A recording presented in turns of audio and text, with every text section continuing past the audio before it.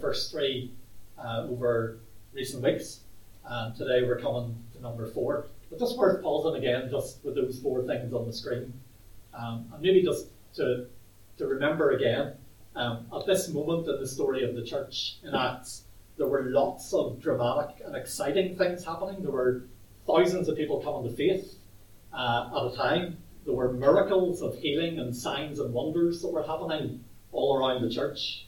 And I'm guessing you and I, we would love to see those things happening here and now.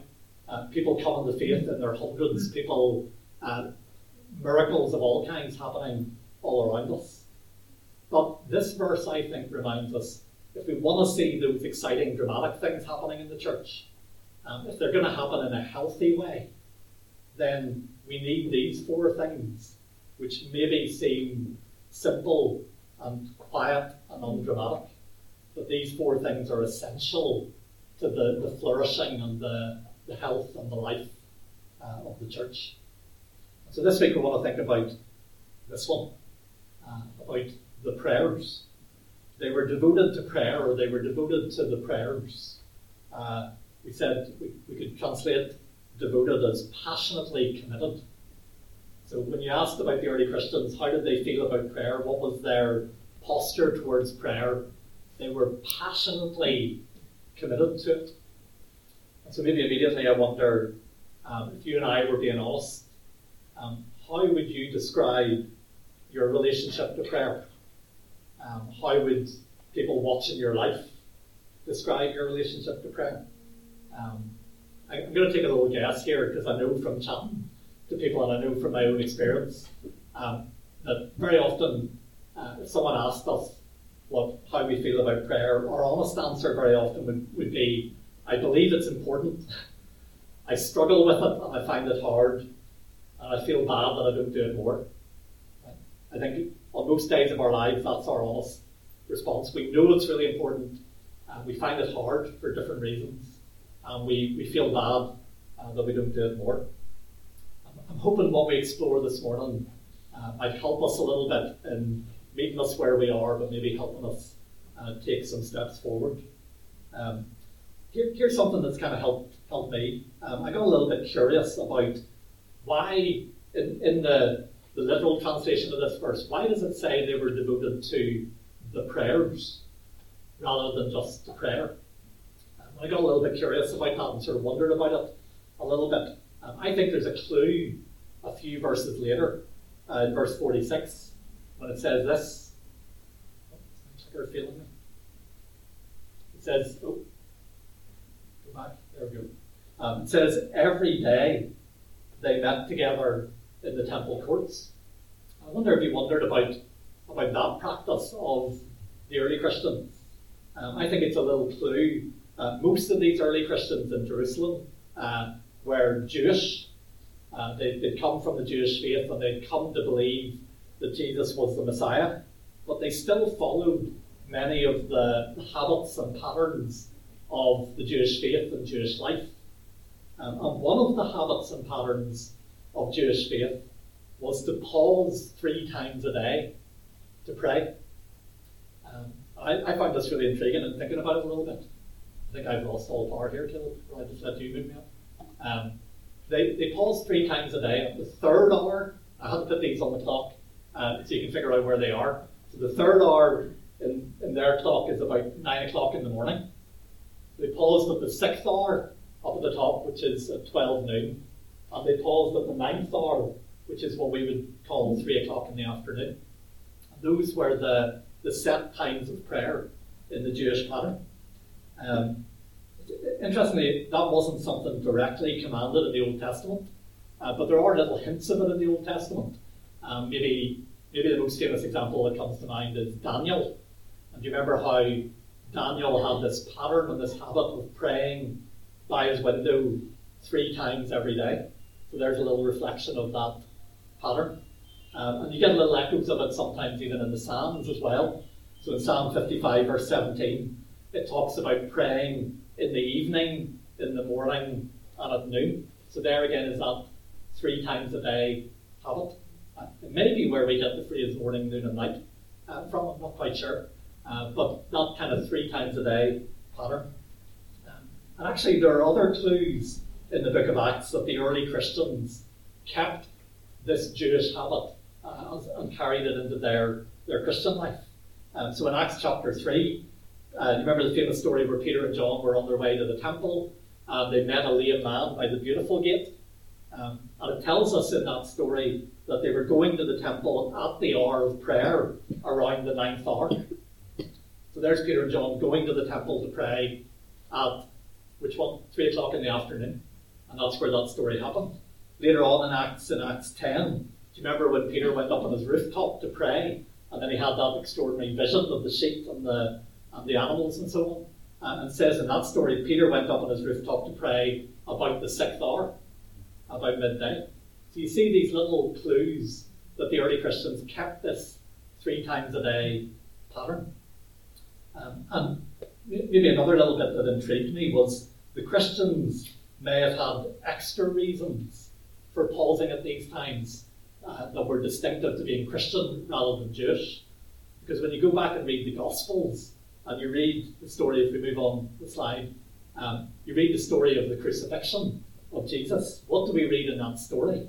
That Jesus was crucified at the 3rd hour, that darkness came over the land at the 6th hour, and the darkness lasted until the 9th hour, when Jesus gave up his spirit. And so for the Christians, there was this extra depth and dimension to these 3 hours as they reflected on the central event of their faith and the death of Jesus. And even then when you go into the book of Acts and the Holy Spirit is given at Pentecost, what time was the Holy Spirit given? The Holy Spirit was given at the 3rd hour, at 9 o'clock in the morning. So you see how these times seem to be important in the story of the New Testament and how the church was born. So what do you and I do with all of that? I'm not going to try and make a case this morning for observing those particular times. I'm not going to try and persuade you that you need to pray at 9 o'clock and midday and 3, though it's not a bad thing to do if you want to. It's not something commanded for us in the New Testament or by Jesus. But I do think that there's wisdom here for us in their example, and it's maybe this, that prayer needs to be a regular habit in our days. Move on the slide, Caleb. Prayer needs to be a regular habit in the pattern of our days. On days when we feel like it, and on days when we don't. On days when it suits us, and on days when it doesn't. And it's part of what I feel challenged by as I read the example of the early Christians.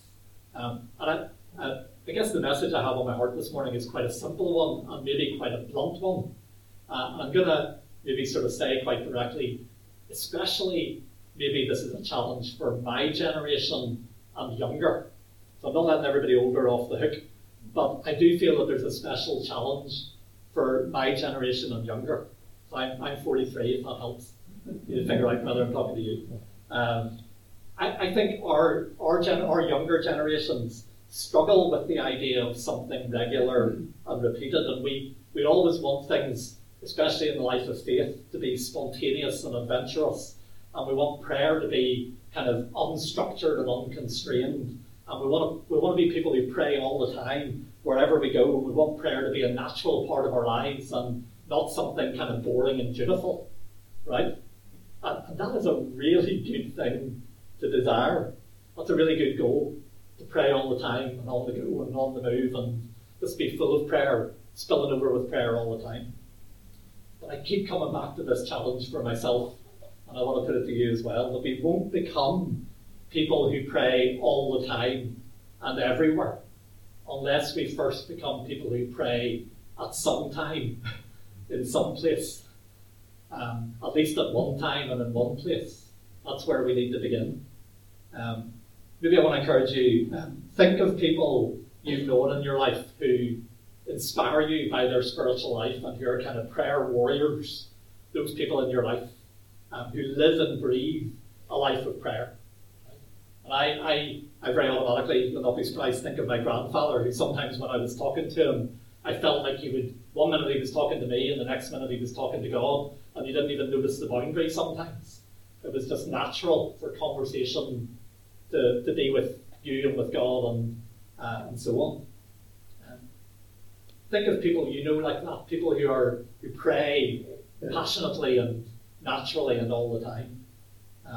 But I guarantee you, if you ask those people or watch their example, they began with a simple habit of regular prayer. They had a time for prayer, and they had a place for prayer. We move on the slide. And they usually kept that habit going all life long. So yes, they prayed spontaneously and naturally all the time, but at the heart of their life, the open secret was there was a time and a place, and there was a regularity, and there was a habit. I think the same is true.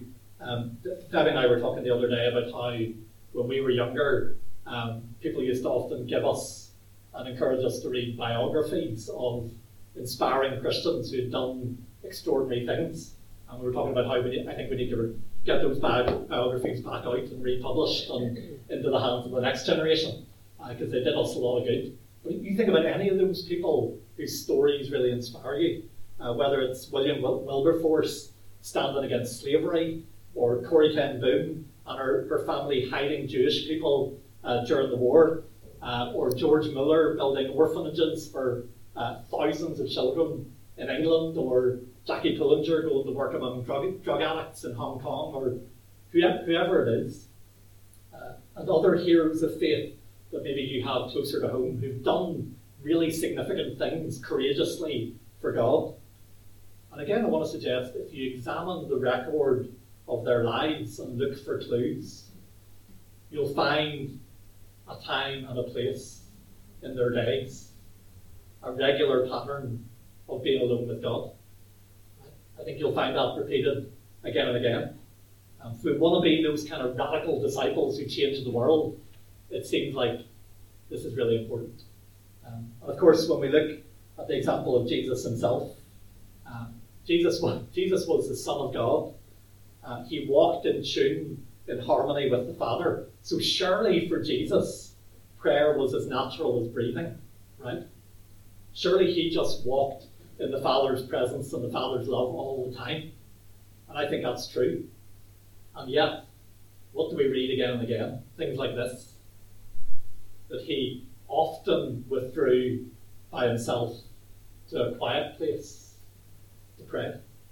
Often. The people who watched his life saw this pattern repeated. It seemed like especially when the pressure was on and the crowds were around him and life was busy, he got up early in the morning and went to a quiet place to be alone with the Father. So you see this pattern repeated. Maybe go back to the chair or on to the next slide. If people, maybe I want to ask you this question. If people watched your life day by day, what would they say that you're devoted to? What would they say that you're passionately committed to? And I guess part of what I was thinking about was, I guess the second question is, how do they know what you're devoted to and passionately committed to? And I think the truth is people know what we're passionately committed to because we show up in a particular place, in a particular activity. So people know that you're devoted to fitness because you show up again and again in the gym, on the days when you feel like it, on the days when you don't feel like it, on the days when it suits, on the days when it doesn't, you show up. And so they say he's passionately committed to that. People know that you're devoted to your favourite TV show because you show up on your sofa at the time when it's on to watch it. Again and again and again. People know that you're devoted to coffee and scones in your favourite coffee shop because you keep showing up again and again, right? When we're devoted to something, we show up. We bring our body to that place at a certain time and we show up again and again. You know Billy Robinson's devoted to cycling because he shows up on his bike in the wind and the rain, no matter what's going on. And you can add your own examples in there as well.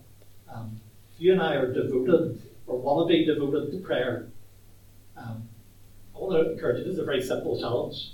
Choose a time, choose a place, and show up day after day.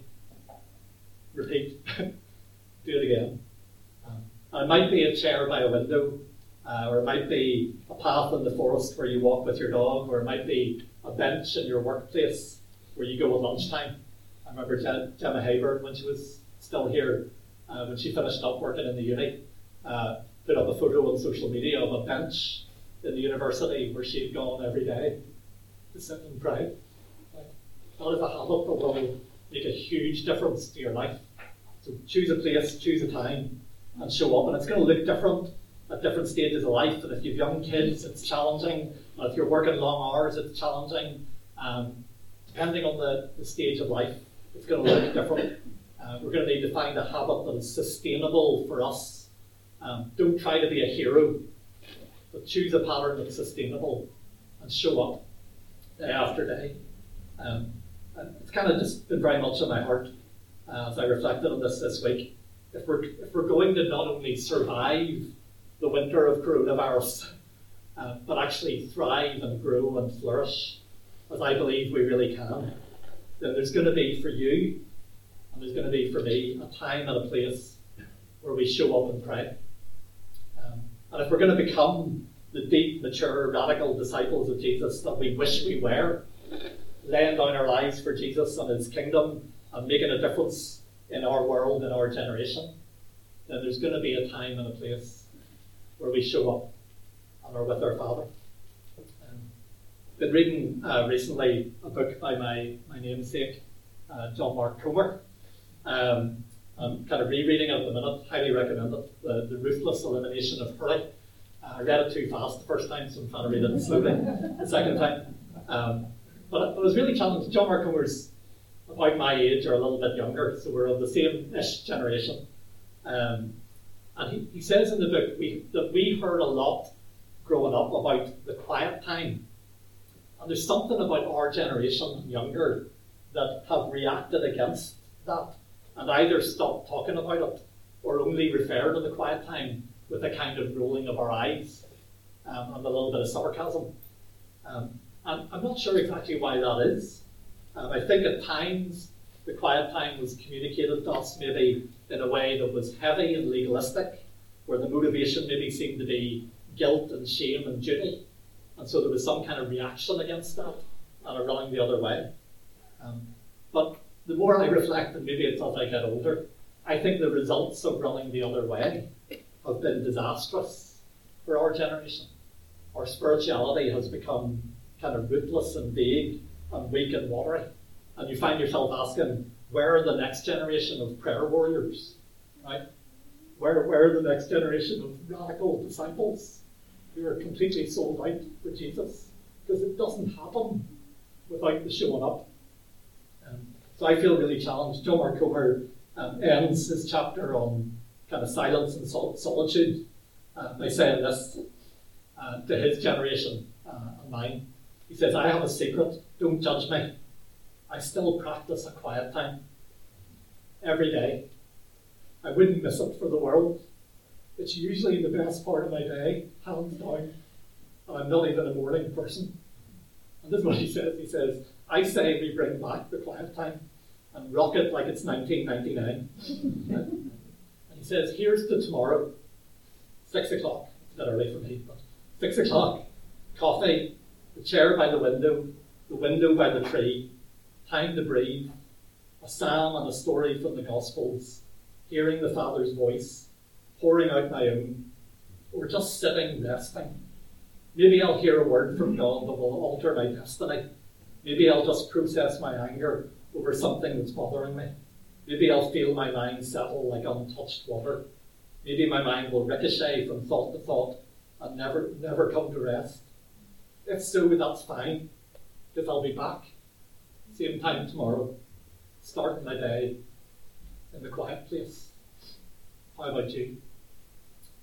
I find that really challenging, so I want to rock it like it's 1999. We're going to bring back the quiet time. I'm nearly finished. Before we end, maybe we might ask, what should we do when we show up in the quiet place?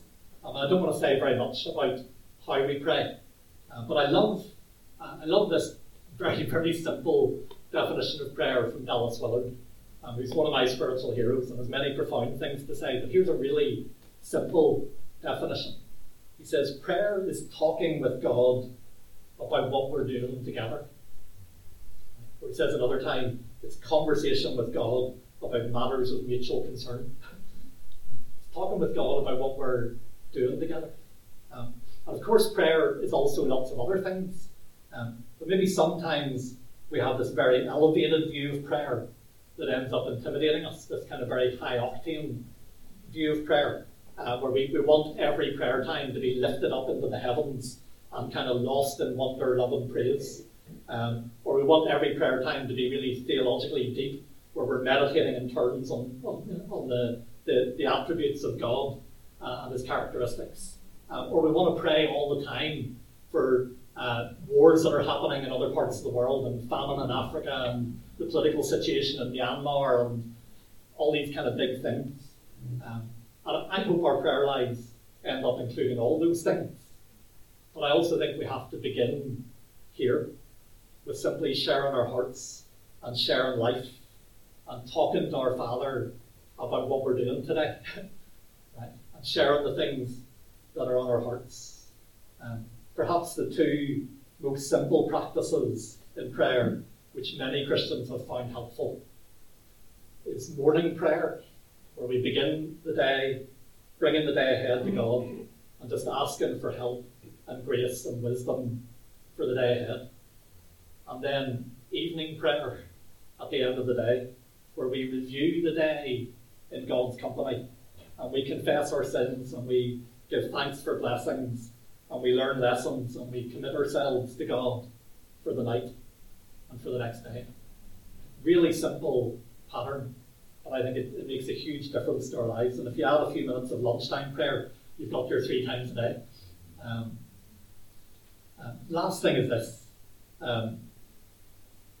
Prayer at its heart is just talking with God about what we're doing together. But I do also want to encourage you, as you do that, to move on to start to pray for others.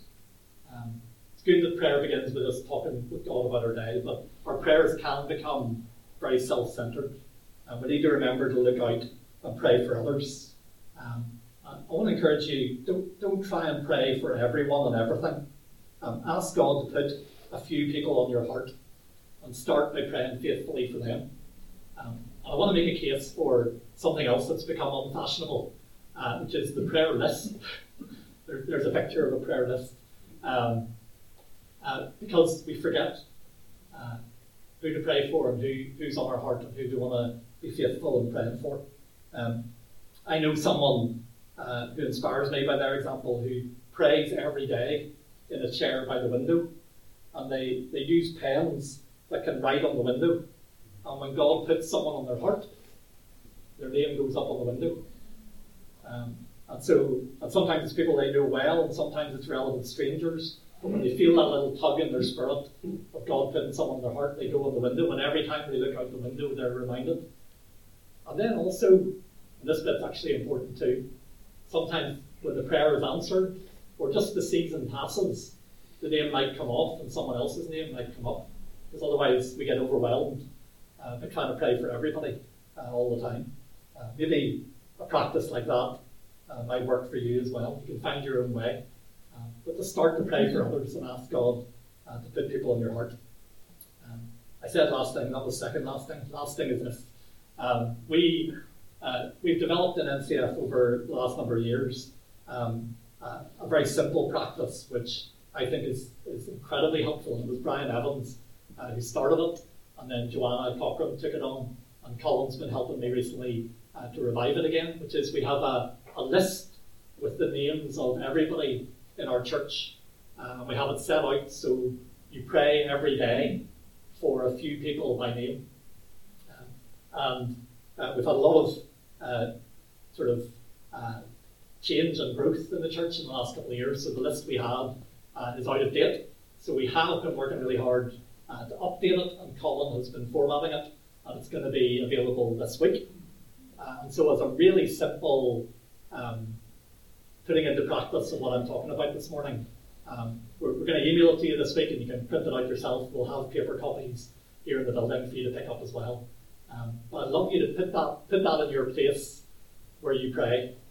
And it only takes a minute every day just to pray by name for others in your church. Dietrich Bonhoeffer once said, a Christian fellowship lives and exists by the intercession of its members for one another. That's what gives our life together kind of its breath, its life. And I think that really simple practice can be life-changing for us as individuals and for us as a church.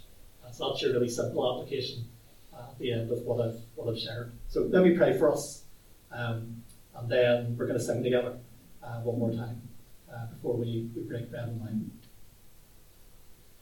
Let's pray.